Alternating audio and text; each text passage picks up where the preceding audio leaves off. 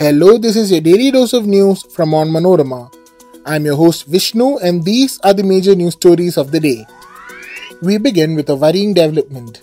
India recorded its first H3N2 Influenza deaths in Karnataka and Haryana on Friday. Around 90 cases of H3N2 have been detected in the country.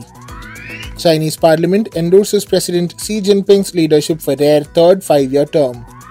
Heatwave across Kerala. 5 districts issued dangerous sunburn alert.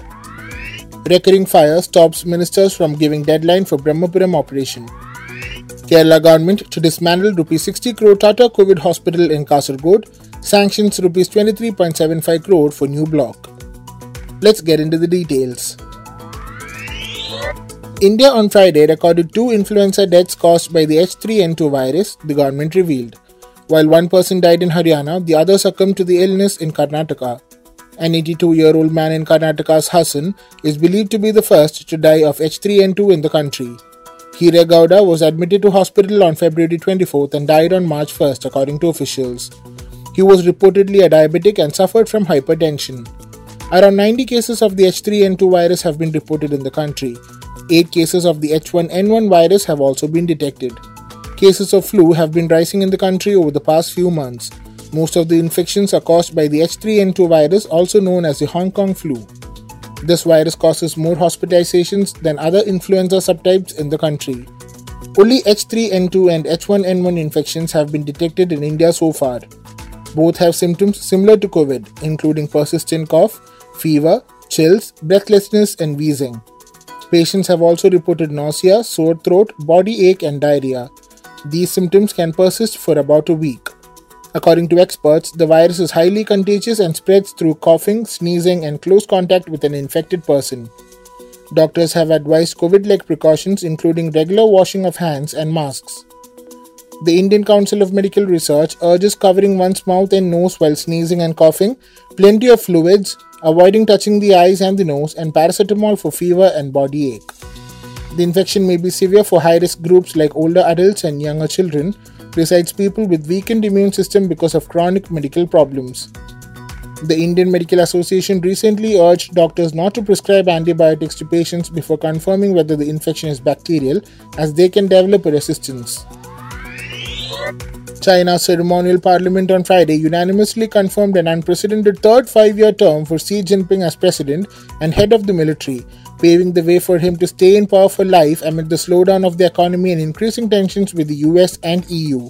Much on the expected lines, 2,952 legislators of the National People's Congress, often described as the rubber stamp parliament for its routine endorsement of the Communist Party's proposals, approved Xi, the 69-year-old core leader, as president and the chairman of the all-powerful Central Military Commission, the high command of the 2 million-strong world's largest military. All his predecessors retired after 2 5-year terms.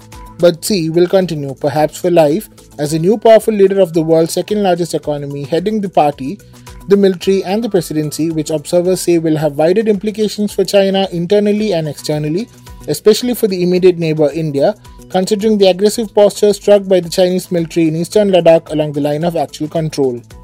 This year's annual session of the NPC is regarded significant as it heralds a once-in-a-10-year change of leadership of the Chinese government, including the premier who presides over the state council. The sun is glaring down on Kerala as the summer gathers steam. Amid scorching heatwave conditions, the first-ever heat index map published by the State Disaster Management Authority has placed Thiruvananthapuram, Kottayam, Alappuzha, Pathanamthitta, and Kozhikode districts under danger zone areas.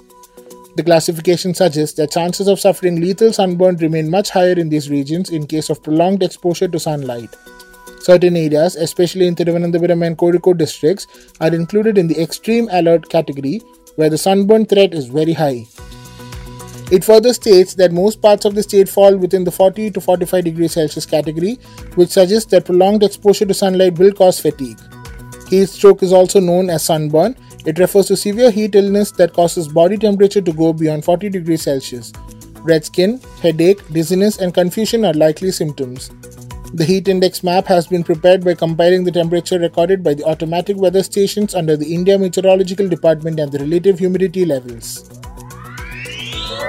9 days after a massive fire broke out at the waste treatment plant at Brahmapuram, the state government is unable to give a clear answer as to when can it be extinguished fully. State Industries Minister P. Rajiv on Friday said that the situation at the plant is such that fire may recur even after the flames are doused. He said the garbage caught fire as deep as 6 meters and that the firefighters had to dig the burning waste out and douse the flames. He said the shifting of waste from the city has resumed. The process had come to a halt after the fire breakout at the plant. Rajiv said the authorities had explored options like artificial rain and use of carbon dioxide to extinguish the fire but resorted to the traditional water spraying as it was found to be the most feasible in the situation. Minister Rajesh said the firefighting mission has been progressing with new lessons learned from the experiences of each day. The minister said the government would examine the allegations that the fire breakout was man-made. At present, our focus is to extinguish the fire, Rajiv said. The government of Kerala has decided to dismantle the COVID hospital built by Tata Group at a cost of Rs 60 crore 2.5 years after it was inaugurated in Kasaragod. The business conglomerate built the hospital using 128 prefabricated shipping containers in 5 months during the COVID pandemic and claimed they will have a life of 25 to 30 years if properly maintained. Udma MLA and CPM leader CH Kunyambu said the shipping containers are not suitable for the climate of Kasaragod and that they will be replaced with new buildings. In a Facebook post, Kunyambu revealed that in the first phase, the state government has sanctioned Rs 23.75 crore to build a new 50-bed critical care unit at Tata Hospital. The government's decision to invest in civil infrastructure goes against the health infrastructure needs and demands of doctors and people's representatives of Kasaragod. According to an office bearer of the Kerala Government Medical Officers Association, the people don't need another hospital building but doctors in existing hospitals in Kasaragod. Kunyambu said the decision to upgrade the COVID hospital to a critical care center was taken based on the demand made by members of the assembly. That brings us to the end of this episode. Thanks for listening to Daily News Toast, hosted and produced by me, Vishnu, with technical support by Idea Brew Studios. Follow Onmanorama.com for detailed updates on the latest news and be sure to come back tomorrow.